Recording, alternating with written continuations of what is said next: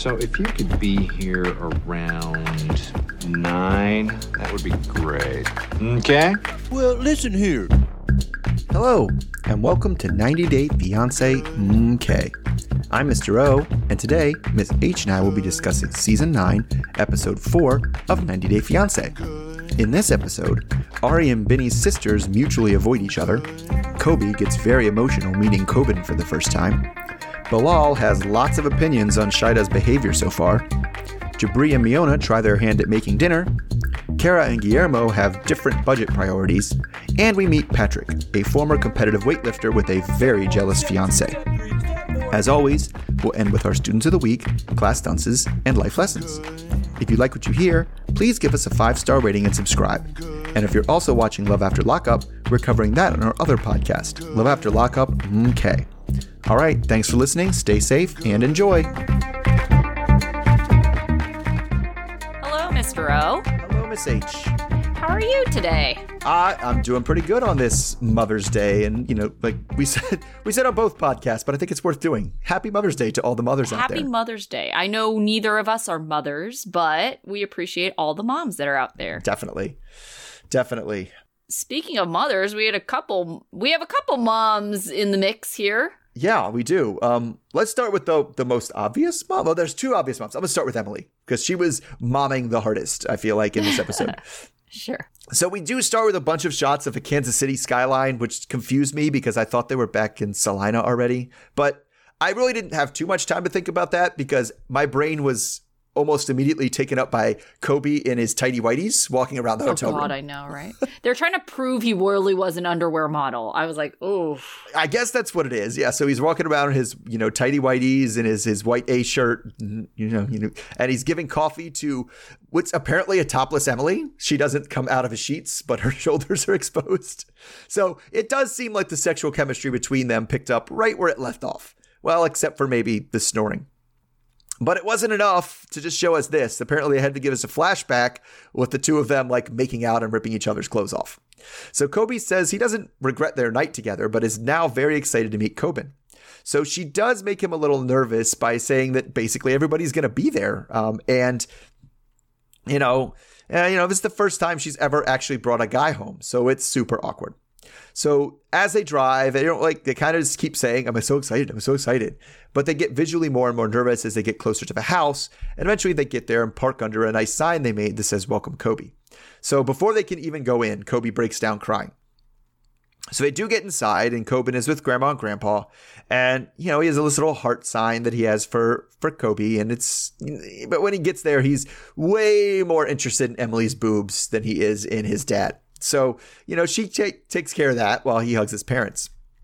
So after he sits there and kind of looks at Kobin, he gets all teary-eyed once again and, just has a complete breakdown tears of happiness, clearly.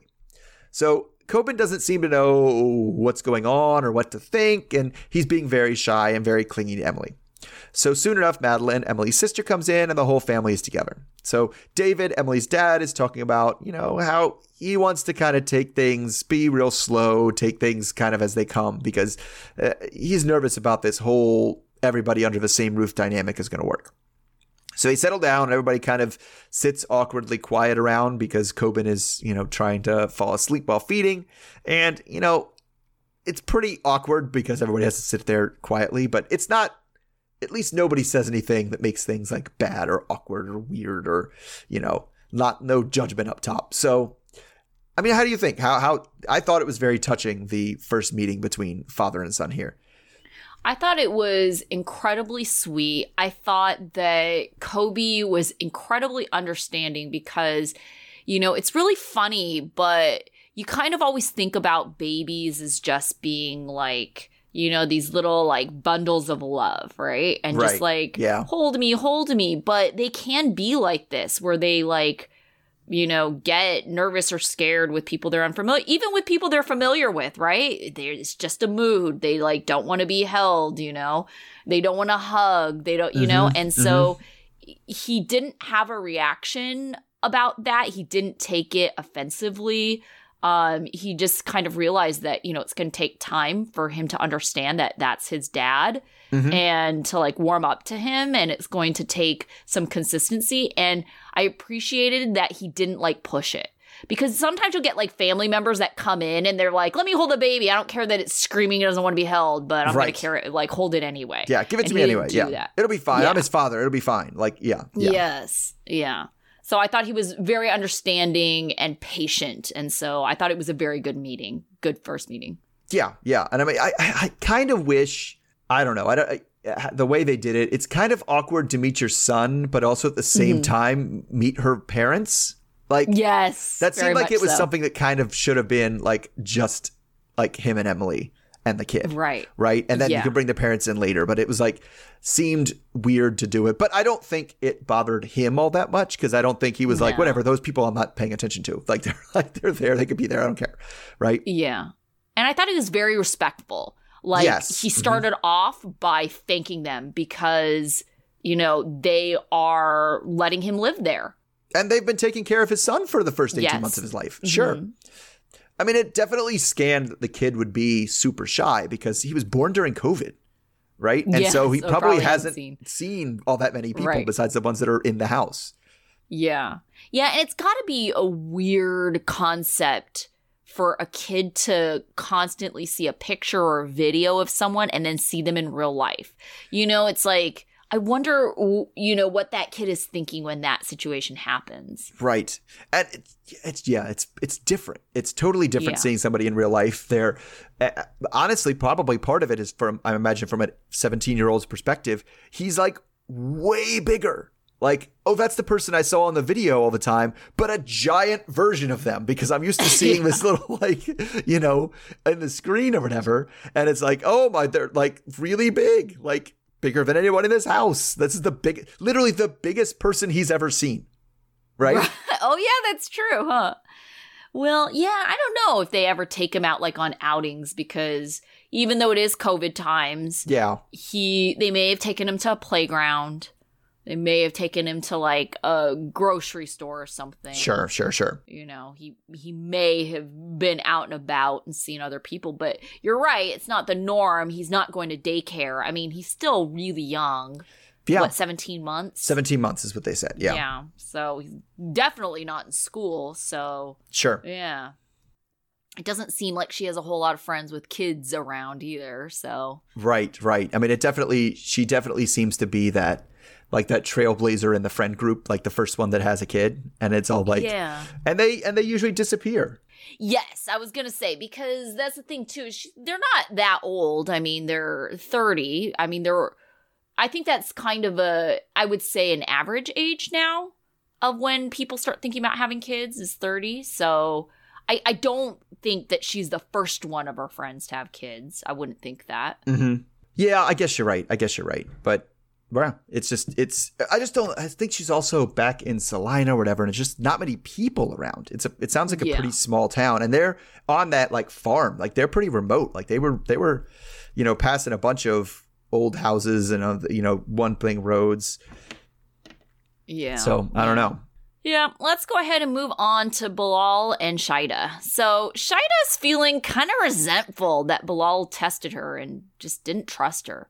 But she has no time to think about that because Bilal's mom and brother and sister are coming over for lunch. And Shaida is nervous about meeting his family, especially since Bilal is, as she referred to it as, the blue-eyed baby, which means that they're the favorite in Trinidad.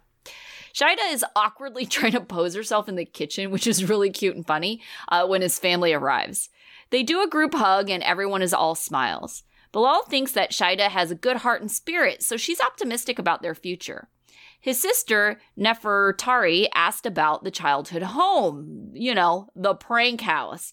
And Shaida just kind of looks down and says she felt like she had stepped back in time and she was trying to be very careful with her words. But then Bilal just throws her under the bus and tells the family her reaction was questioning why he brought her there. Nefertari then asks her about being a stepmom and possibly being a mom. And Bilal kind of steps in and says he's kind of unsure about adding to the brood. He knows how hard it is to raise kids, and he thinks that Shaida has disillusions about how her life is going to really change with kids.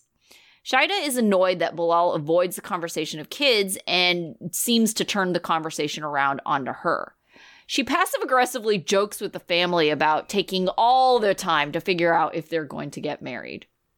All right, so it definitely doesn't seem like they're on the same page with kids. Yeah. So, and also, we've talked about this before. They've already had their religious ceremony, so they're still married. Why are they still talking about using up all this time and figuring things out? Yeah, I don't know. We always go on the people for the 90 days to figure it out, but this is an extreme case because not only is this not the way the visa is supposed to work, but we said they've already had they're in religion's eyes, they're already married. So it really seems bad that they're on different pages in terms of the kids, right? And I don't know, but it just every time Bilal wants to put across this certain way of looking, right? He wants to be, I'm a thoughtful, sophisticated, intelligent, mature person who is working about my family. And then he says things like, oh, my partner's living in a fantasy land. Like, what the shit? Oh my God. Like, he's actually so bad. Kind of an asshole. Yes. I don't like this guy. Big asshole. Like, and he doesn't give the outward appearance of it, but the way he was talking about her at his family was like, what the shit, man? Oh, he totally threw her under the bus several times in that conversation. Yes.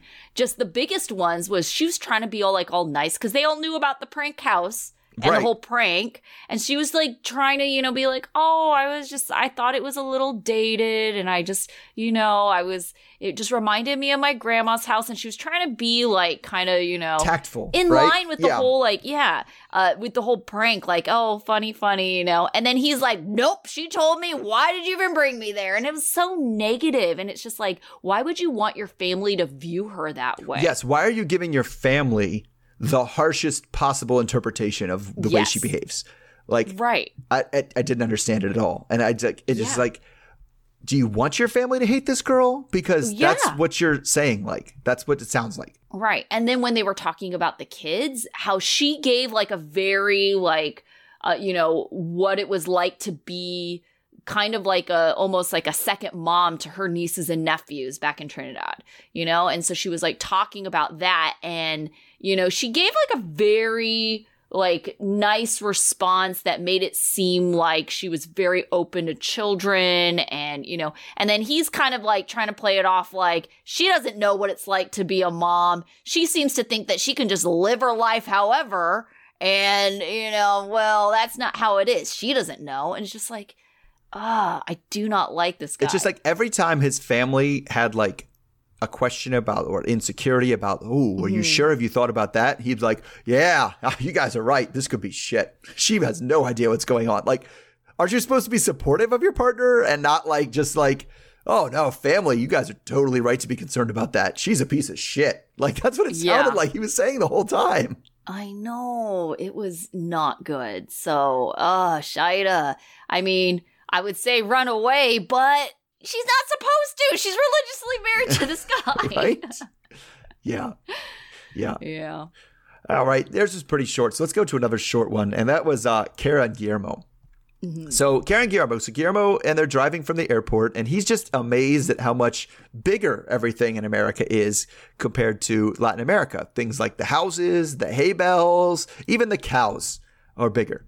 So he knows that Virginia is like part of the South. So his entire interpretation of the South is hoping he'll run into the Duck Dynasty guys in Alabama, since, that's the South to him. Is you have to say it like that. And it's funny because it's just like a different interpretation. He said that sounded so good. I was like, that's not the impression you usually get in the States. Yeah. So then we jump to the next day where they're waking up together in her apartment after breaking in the new bed last night. So he really enjoyed the shower that had hot water since that was missing from the last place he lived in. So as they unpack and she's looking to make space now It's always a concern. Like, you didn't do that beforehand? Right. In her drawers. They talk about the things that he wants to buy, like a computer, which immediately becomes a fight. So she doesn't think he needs one, and maybe if he has to buy some stuff, they should start with a toothbrush. So she says that their budget is pretty tight. They have about $6,000 saved and doesn't want to spend about 1/6 of that on a new computer for him, especially if he can just use hers. So definitely a difference of opinion here, because he was like, why? That's my money. I sold my bike. And she was like, nah, but we both have to use that money. So it's weird because, like I said, she said he could use his computer. And it took a long time in the argument to get to that point. I was like, well, does she have a computer? Does she have a computer? Yeah. But he doesn't want to get in trouble, like, on what he's looking at on the computer. So anyway, she's frustrating because she feels like, she's the kind of person that budgets things and figures it out. And he's just like more impulsive and wants to just buy what he wants to buy. So in the conversation, though, he also is feeling like she's talking down to him. So I know both of us are budgeting people in terms of these splurging people. So I definitely kind of saw what Kara was getting at more than Guillermo did. But do you think she handled it as well as she could have? Well, I think instead of having a conversation about the computer, they really need to have a conversation about like kind of the root of it. So does he have money that is his to spend? Or is his money supposed to be pooled with her money? Because the reality is that she's the one who is likely paying for this visa. And so if she sees it that way, then it isn't fair that, he gets to spend, quote, his money on things for just him.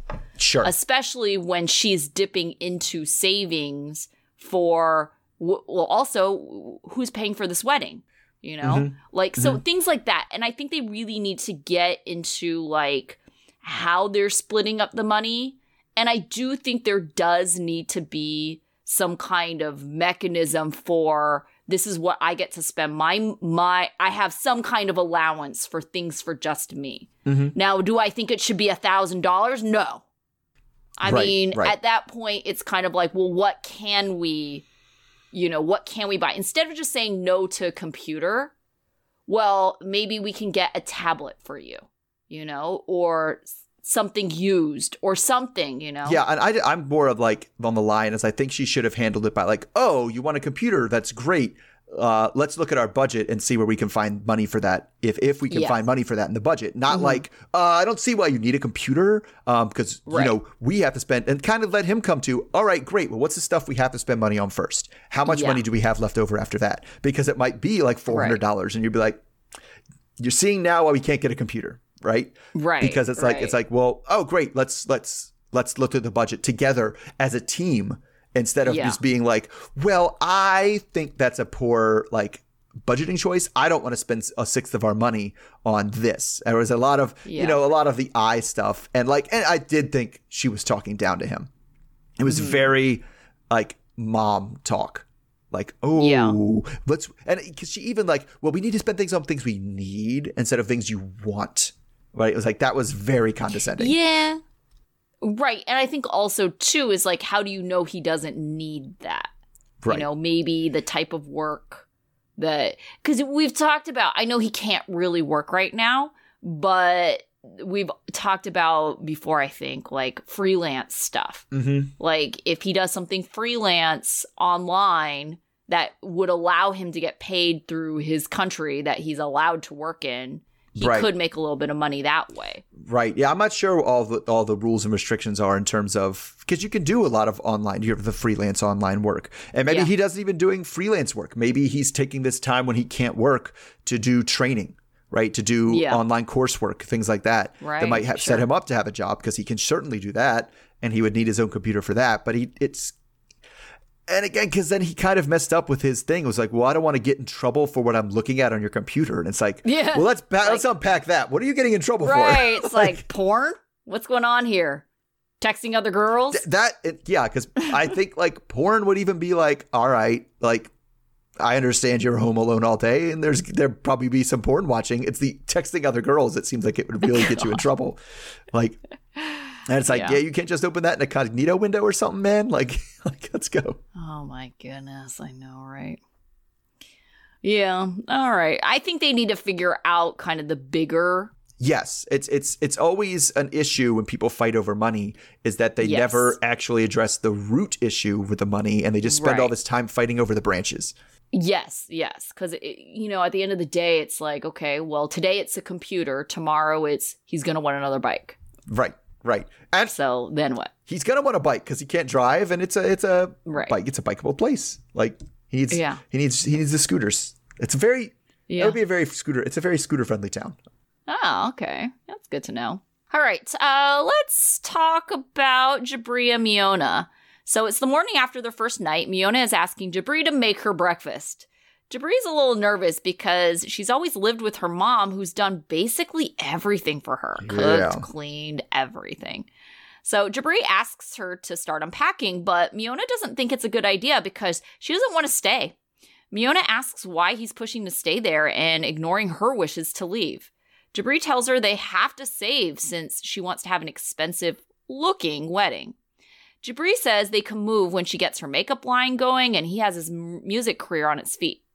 Miona then asks if his mom was serious about cooking dinners a couple times a week, and Jibri says yeah. So they head to the grocery store. Apparently, Miona cooked for Jibri once, and while he ate it all, he was on the toilet the whole time after. Miona is surprised by string cheese, frozen prepared food, and the plastic-looking produce. Even though Miona wants to try corn dogs, they get some frozen chicken Alfredo. Miona says that her parents didn't really have rules for her, so she's not happy about Mahala's rules. When they get home, Miona tries string cheese for the first time. She wants to just bite it, but then peels it after Jibri intervenes. She doesn't think it has much taste. She then asks about David, and Jibri tells her that he wants to get the band back together. Jibri recounts how David got a negative impression of Miona after they were in David's hometown eating at a restaurant when the electricity went out, and Miona complained and called the restaurant stupid. Miona brushes it off, saying that it was just a one-time interaction, and if he's going to judge her based on that, she really thinks that David is just jealous that Miona is taking Jibri away. Miona is glad Jibri is going to be making music again, but isn't so sure about with David all the time. Jibri says that David is his godfather, which means that they're family, and Miona doesn't seem to care. Jibri is going to be spending more time with David and sees issue with Miona having a problem with that. They're cooking the frozen food, and Miona thinks it smells funky. So they plan on not saying anything about it being frozen. Jibri is a little worried about what his mom thinks of the food. Mahala and Brian come home to dinner, and they're hesitant but surprised. And she takes a bite of the Alfredo and just doesn't really say much except, like she's confused. Probably confused because they're all questioning if it's really chicken. Mm-hmm. Miona asks if it's terrible, and she says it's edible. Brian questions if it's really chicken. They decide to dump hot sauce on it to make it more palatable. Miona didn't want them to hate it, but she also didn't want them to have high expectations of her cooking. Brian says he respects their effort, and then Jibri acts all offended that they didn't like it. Jibri then tells his parents when Miona leaves the room that they need to be easier on her because she's never done this before.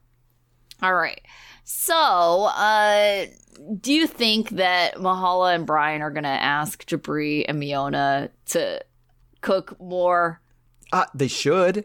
I mean, they also should be more chill about it. Like, the thing is I call shenanigans on this. This food was awful. Like, I've cooked that kind of food before, right? I've cooked the frozen like pastas or whatever. They're not. But if they didn't cook it right, there's no way to not cook it right. You literally put it in a pot and heat it up. Like everything, all the sauce is frozen in there. It's like frozen chunks of sauce. But they were like stir frying it. You literally put it in a pan and heat it up until it's done. It's in a pan. Yeah, you literally heat it in a pan and heat it up. So, like, is it the best food? Absolutely not. Like, no. I mean, it's definitely frozen food, but like, Is it like, I don't know that this is chicken. Oh, I can't even. It's awful. Like, that's extreme. Like, I just don't even understand how that is any easier than just getting like a jar of Alfredo sauce. Because I mean, Alfredo sauce comes in a jar. Yes, You know, it's not like you have to make it from scratch. I was definitely like, why don't you just get a box of pasta, a jar of Yes. Alfredo sauce, and the chicken shortcuts? Like, Yeah. done. I don't understand. Like, all right. It seemed to be the same amount of effort and energy, Yeah, you but boil you it know. at least. Because I mean, if I was making actual chicken Alfredo, I'd probably like put mushrooms and maybe some peppers. If I was like doing to impress, right? I would not just have Right. chicken pasta and Alfredo sauce, but they could have chicken pasta and Alfredo sauce. Like they could have done that. Yeah, I don't know if Mahala and Brian expected them to be cooking dinner day one either. Because I almost see it as, you know, if Mahala knew that Miona didn't have any experience with cooking, maybe it was like, join me in the kitchen. It's not like you're working, right? Right. Join me in the kitchen, maybe learn a thing or two, and then you can start to take over. Right. Yes. It would. I thought it would make sense for that, but I don't Yeah. think. I'm not even sure Jabri ever went grocery shopping. This definitely looked like a first trip to the grocery store for everybody. Like, what do we Yeah, get? right. What is their frozen Do they have a stuff? Trader Joe's there? I feel like they would have been better off there because if you're going to get prepared food, Trader Joe's has some pretty good already prepared food. They might. I don't know. But I'll be honest. I don't go to. I'm not going to multiple grocery stores when I go grocery shopping. So I don't go to Trader Joe's and then go, because then you have to go to other stuff for like, you know, there's other stuff that you can't get Trader Joe's that you need. I need my, you know, like I think chips. you can get string cheese at Trader Joe's. Probably. I don't know. But I don't feel like I could do all of my grocery shopping. My daughter needs her mac and cheese and she's got to get the Oh, specific you type. definitely can get mac and No, cheese. no, no, at no. Trader Just a Joe's. specific kind of mac and cheese. Oh, God. Okay, well, yeah, if you're looking for a specific brand, yeah, that's not going to happen there. Yeah. Yeah. And that's was just, I can't. I don't think I've been to a Trader Joe's in 15 years. Oh, what? I go there all the time. No, the one that's nearest me is not convenient to go to, and I literally live across the street from a the big just supermarket. So I'm like, oh, I'm just gonna go. I could literally walk to that one, so I just go there and do all my grocery shopping, which is similar to the one Yeah. they were at, but it's like, I don't know. Yeah, they made cooking seem a lot harder than it is for for anybody. So yeah, maybe sometime in the kitchen. Right. I was going to say, in this day and age, with all the crap that we have, like all the Instant Pots and the air fryers, it seems like cooking is not that difficult. Yeah, maybe you have to do a little bit of internet research on, like, you know, ideas for recipes and stuff like that. But I feel like nowadays, like, cooking is time consuming. I'm not saying it's not, but it's like just mostly just it's easy enough just to throw things in a pot or throw things and like leave it unattended, you know? Yeah, I would say for me, like 90% of the challenge for cooking is figuring out what I want to add, what I want to make. Yes, that's true. Like that's it. After that, it's like, yeah, same. actually when it's there and it's like, oh, I'm having this tonight. Fantastic. Cooking is easy. Yeah. But yeah. It's that part that's tough. But I mean, I'll be honest, I do appreciate, you know, unlike Bilal there, like Jabri, like standing up for Miona. Yes. Like, Yeah, and be like, absolutely. guys, that was not cool. Yeah. Yeah. That kind of goes back to what we were talking about too, about, you know, on our Love After Lockup. Like, there are some things that you can say they're just not acceptable, like for being negative about saying that you don't like something, right? Yes. Yeah. Like, yeah. And you're adults. Like, Yeah. like maybe you guys could use an extra salt. Like, but to be, yeah, they went overboard in telling her how bad her food was. I thought so. Yeah. Yeah. I mean, at least Miona wasn't like offended by it. Like that's what I thought was kind of funny is Jabri acted more offended than she really was. Mm-hmm. She was kind of like, cool, maybe they won't ask me to cook again.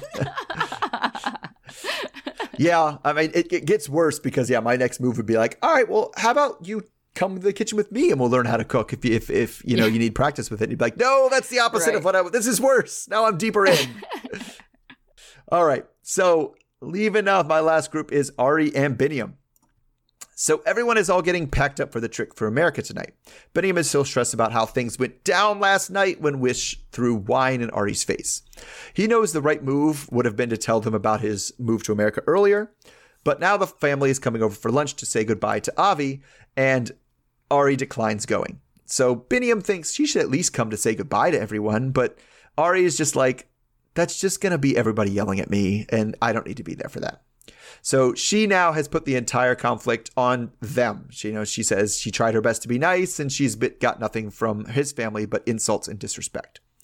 So now that that's all settled, Binny goes to the goodbye lunch with just him and Avi. He doesn't want, the night before to be the last night he saw them before he left. He wants to get some peace. So they ask where Ari is, and he said, well, I invited her, but she didn't want to come. I don't know why. So they kind of say that's the right decision, but they wish a little bit that Ari would have come and apologized to them. Because Wish thinks that 100% she was in the right and doesn't owe Ari any apology at all. So they think that Binny is too naive and this whole situation is going to end up hurting him very much. So there's lots of tears and sadness, but they tell him they support him no matter what. They also encourage him when he's in the States to reconnect with his first son who lives with his ex in the US.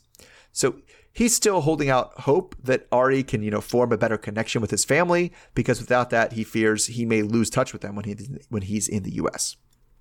So at the end of a lunch, he invites them to the airport to say goodbye. So it's time to leave now, and we get another 90-day classic, which is people trying to put a bunch of luggage on a really small wagon thing. But this time it's just taking it to the van. So on the way to the airport, he continues the habit of mentioning things way too late and tells Ari, oh yeah, by the way, my family might be there. So by the time they get there and everything is getting everything out of the van, Wish and Mimi are there, and they're trying to they're standing off to the side waiting for Binny to be alone because they don't want to say goodbye with Ari there. So they're kind of awkwardly there, and then she gets what's going on and kind of weirdly goes and stands facing into the van so they can all say their goodbyes. So anyway, things get weird when, Ari doesn't want to bring Avi, who's taking a nap in the van. She doesn't want to bring him out for a kiss because he's sleeping and it's cold. And instead of and then they interpret this as, instead of Ari doesn't want to bring Avi out of the van, as Ari doesn't want us to say goodbye to Avi. What a bitch. She's keeping us away from our nephew. So they cry and tell producers how this whole situation is the worst thing imaginable for Binny. So of course, everyone's worried about everyone, he's worried about how he'll assimilate into American culture, but he doesn't have a choice when he moves to America. So how long is it going to take Biniam to learn how to fully explain something instead of halfway explaining it and giving the worst possible impression to both parties? Is he ever going to figure out how to do that? No, he's never going to figure it out. But also, I kind of feel like Ari should have just sucked it up. And, it's I don't like that she does that. She uses Avi and her protective, she comes off as a very, very protective mom. At least she wants you to think that. But I think it's a little both. I do think she's very protective of Avi, because we saw her in the hospital kind of being unreasonable at times. Mm-hmm. But at the same time, it's I also think it's an excuse to, get back at everyone, right? If you want to see Avi, you need to come to Kenya. And even things okay, well, Avi, he's going to be cold, so he can't possially go out and say goodbye to the sisters. But in 3 seconds, you're putting him in the stroller and take him into the airport. He's leaving that van in 3 seconds anyway. Right. So I get, and so it's definitely a power play. But it just, I don't understand why, nobody seems to understand the situation. It was definitely no, I'm going to make you do something. You're going to come to me if you want to say goodbye to this kid. But the way Biniam tells him that isn't she doesn't want to bring him out of the van, but you can go over and say goodbye if you want to. He doesn't say that. Yeah. He's she's not bringing him out of the van. Yeah. Right. And so they think, based on what Binny has told them, this bitch is keeping us from saying goodbye. Oh, wait, didn't he say that he's napping? Yeah. And so he kind of half explains it. It's he's napping, but they're okay, fine. Could we give him a kiss? I know he won't know we did, but I'd like to see the kid one last time. And it's the same way when it's when Ari doesn't come to the party, it was things went really bad last night and she doesn't want it to be a huge to-do and a thing and have more fighting when we're here. So, we think it's best that she didn't come. He's I don't know. I invited her and she said no. Like, I know. He's just, I don't know why he doesn't fully do explain something things. to kind of. Yeah. Yes. Because it's definitely making their situation worse. Yeah, it's always because he just can't stand anything being his decision, or he's just so afraid they're going to be mad at him. So he has to just be like, I don't know, I invited her and she said no. Like, and just like last time, it was more than happy to until the wine got thrown. He was more than happy to give the impression that, I don't know, she said we had to go to the US, so I guess that's what we're doing. Yeah. Like, so it's like he just never makes it, because he just never wants to recognize that the decisions he makes were decisions he made. Because even at the end, he's like, I don't know if I'm going to be able to America, but I don't have a choice. It's like, yeah, you do. You do have a choice. Like, it's not a pleasant choice, but you had the choice, and you are ultimately the one that chose to go to America to be with your son. And that's fine. That's a great choice. But don't pretend it wasn't a choice. Yeah. I also think that, Ari says, like, I've never been mean to your sisters. But then what she said to them before she got the wine thrown in her face was not nice. She said to them, I'm glad that we're getting away from you and that I don't have to ever see you again. So that wasn't very nice, So when Vinny doesn't stand up for her and she says little things like that, it's like they can definitely believe that she's the one kind of orchestrating all these terrible things and thinks that she has something against them. Yeah. Right? And I think that, I don't know, I think for one, that she can't continue to think that it's all them.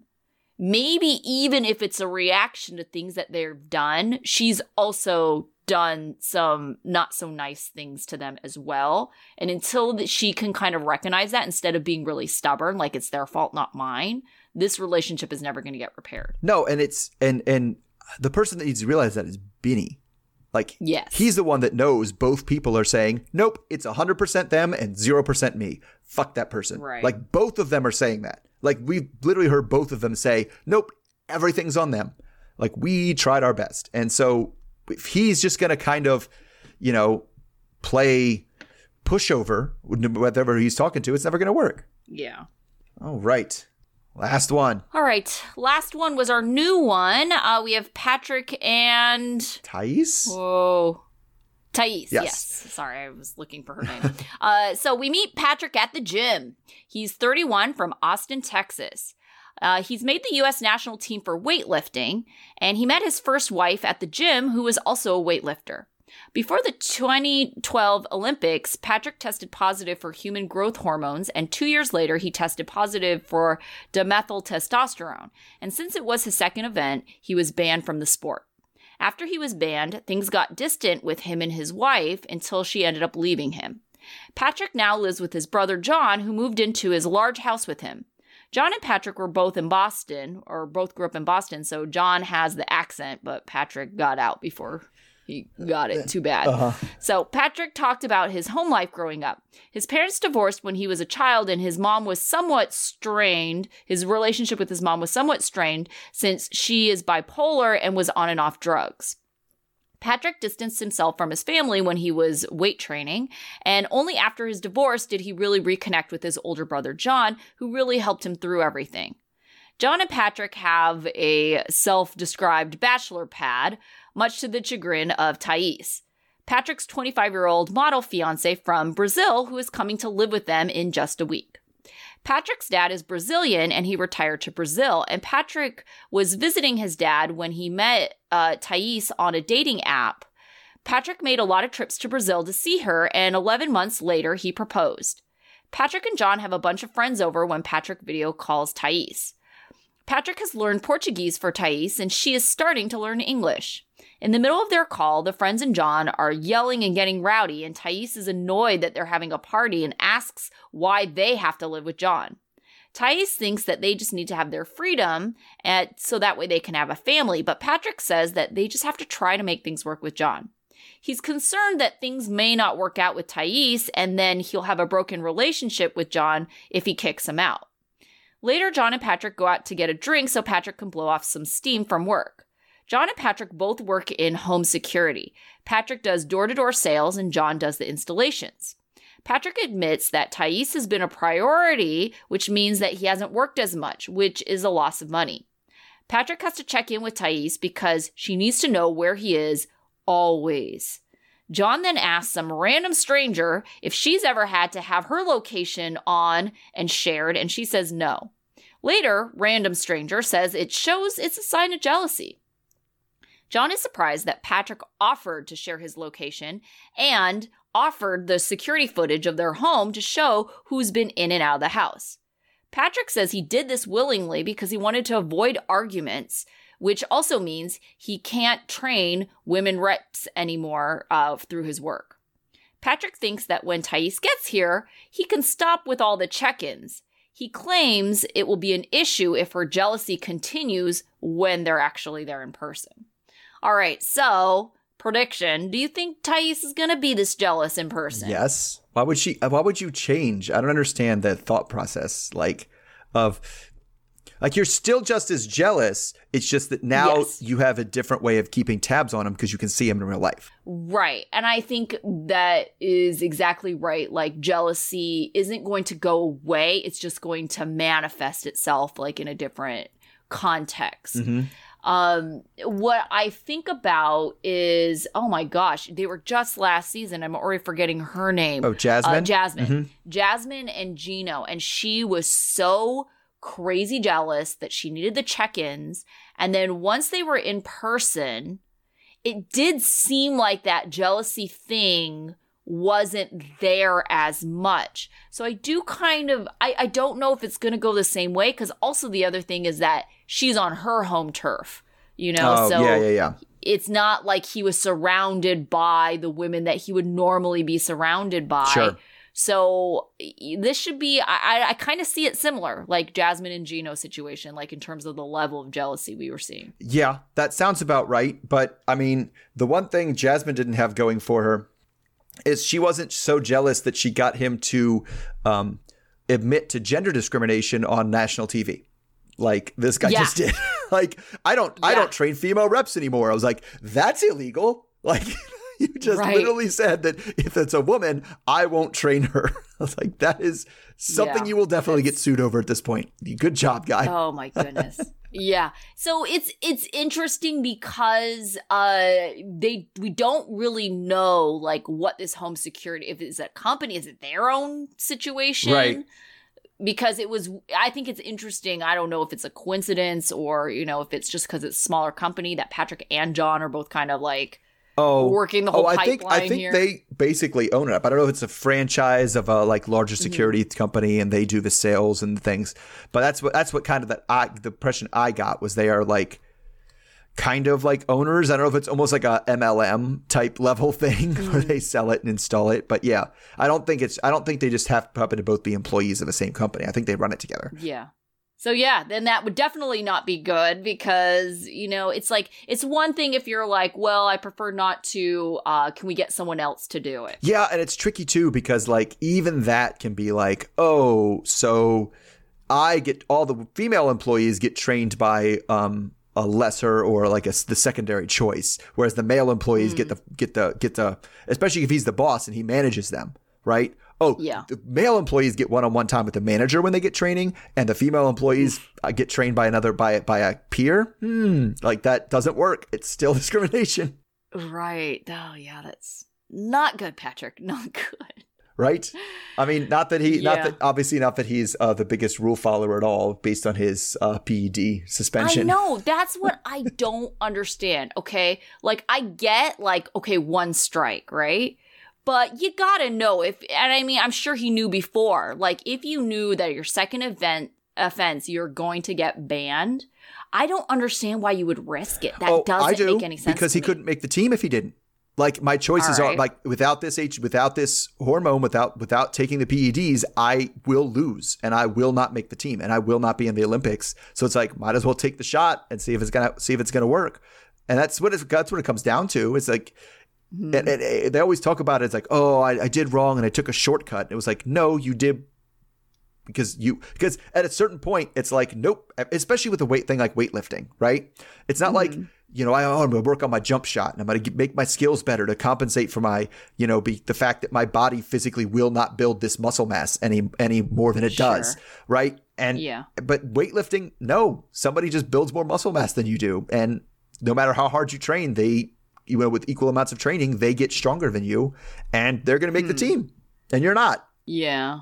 That's rough, but Yeah.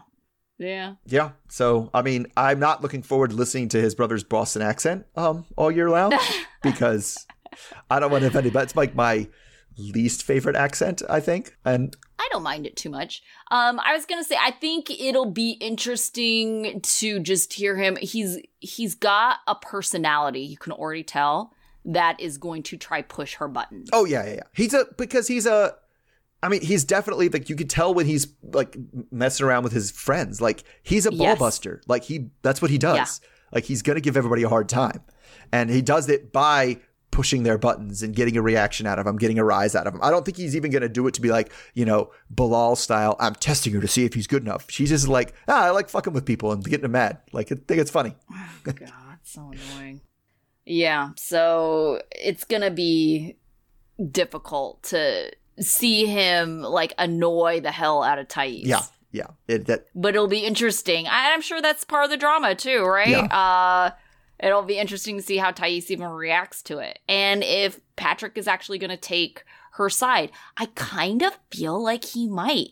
He just seems like if you're going to make like huge financial sacrifices, he went and visited her quite 14 often. 14 times. Yeah. That's a lot. More than once a month. And he said sometimes 2 weeks at a time. Yeah. That's what he said. Mm-hmm.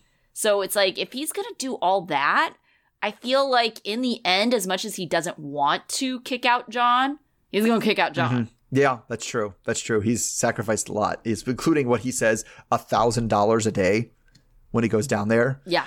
Which is like, that's crazy. Yeah. I'm suspect on that. Like, yeah. Okay. But I will say, even though we've kind of ragged on Patrick a little bit, I am impressed that he has taken to Portuguese. Oh, yeah. Totally. Yeah. Yeah. It's one of, and we've had a couple couples like Kara too. It's like very impressive when it's like they actually try. And at first I just thought, oh, well, he knows Portuguese because, his dad. His dad's Brazilian, but obviously, John doesn't speak it. Mm-hmm. And John probably had more time with their dad. Yeah, that's true. Assuming that it isn't a half-brother situation. Right. Yeah, it did seem like, but I don't know, the way he said it and the way he said, my mom was raising the four of us alone, I don't think his dad was around. Yeah. Right? So I don't think he would do Portuguese. Well, he said they got divorced when he was 7. Yeah. But so dad hasn't been around since he was 7. Yeah, that's what it sounded like. Yeah. Mm-hmm. Yeah. But then you would think, like, well, if John's older, he's had more experience with, talking with his dad. Right. Yeah, that's true. Maybe a little older. Mm-hmm. All right. Okay. Who was your student of the week? I actually went with Jabri. And that was, kind of for dealing with his parents and actually stepping up and defending his significant other. Right. And not throwing her under the bus and being like, actually, guys, that wasn't cool. She's having a lot of trouble with this. And this is a big test for her. And y'all just pooped all over her plate. Like, not cool. Right. I support that. I actually first thought of Jabri, but I think I'm going to give it to Kobe this week just because it's like, it was a very good first meeting.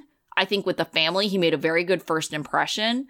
Although they did mistake the crying for caring, and we said that's often a mistake people make. Yeah. Oh, he must love him because he was crying. It's like somehow it brings authenticity to someone's feelings when they cry.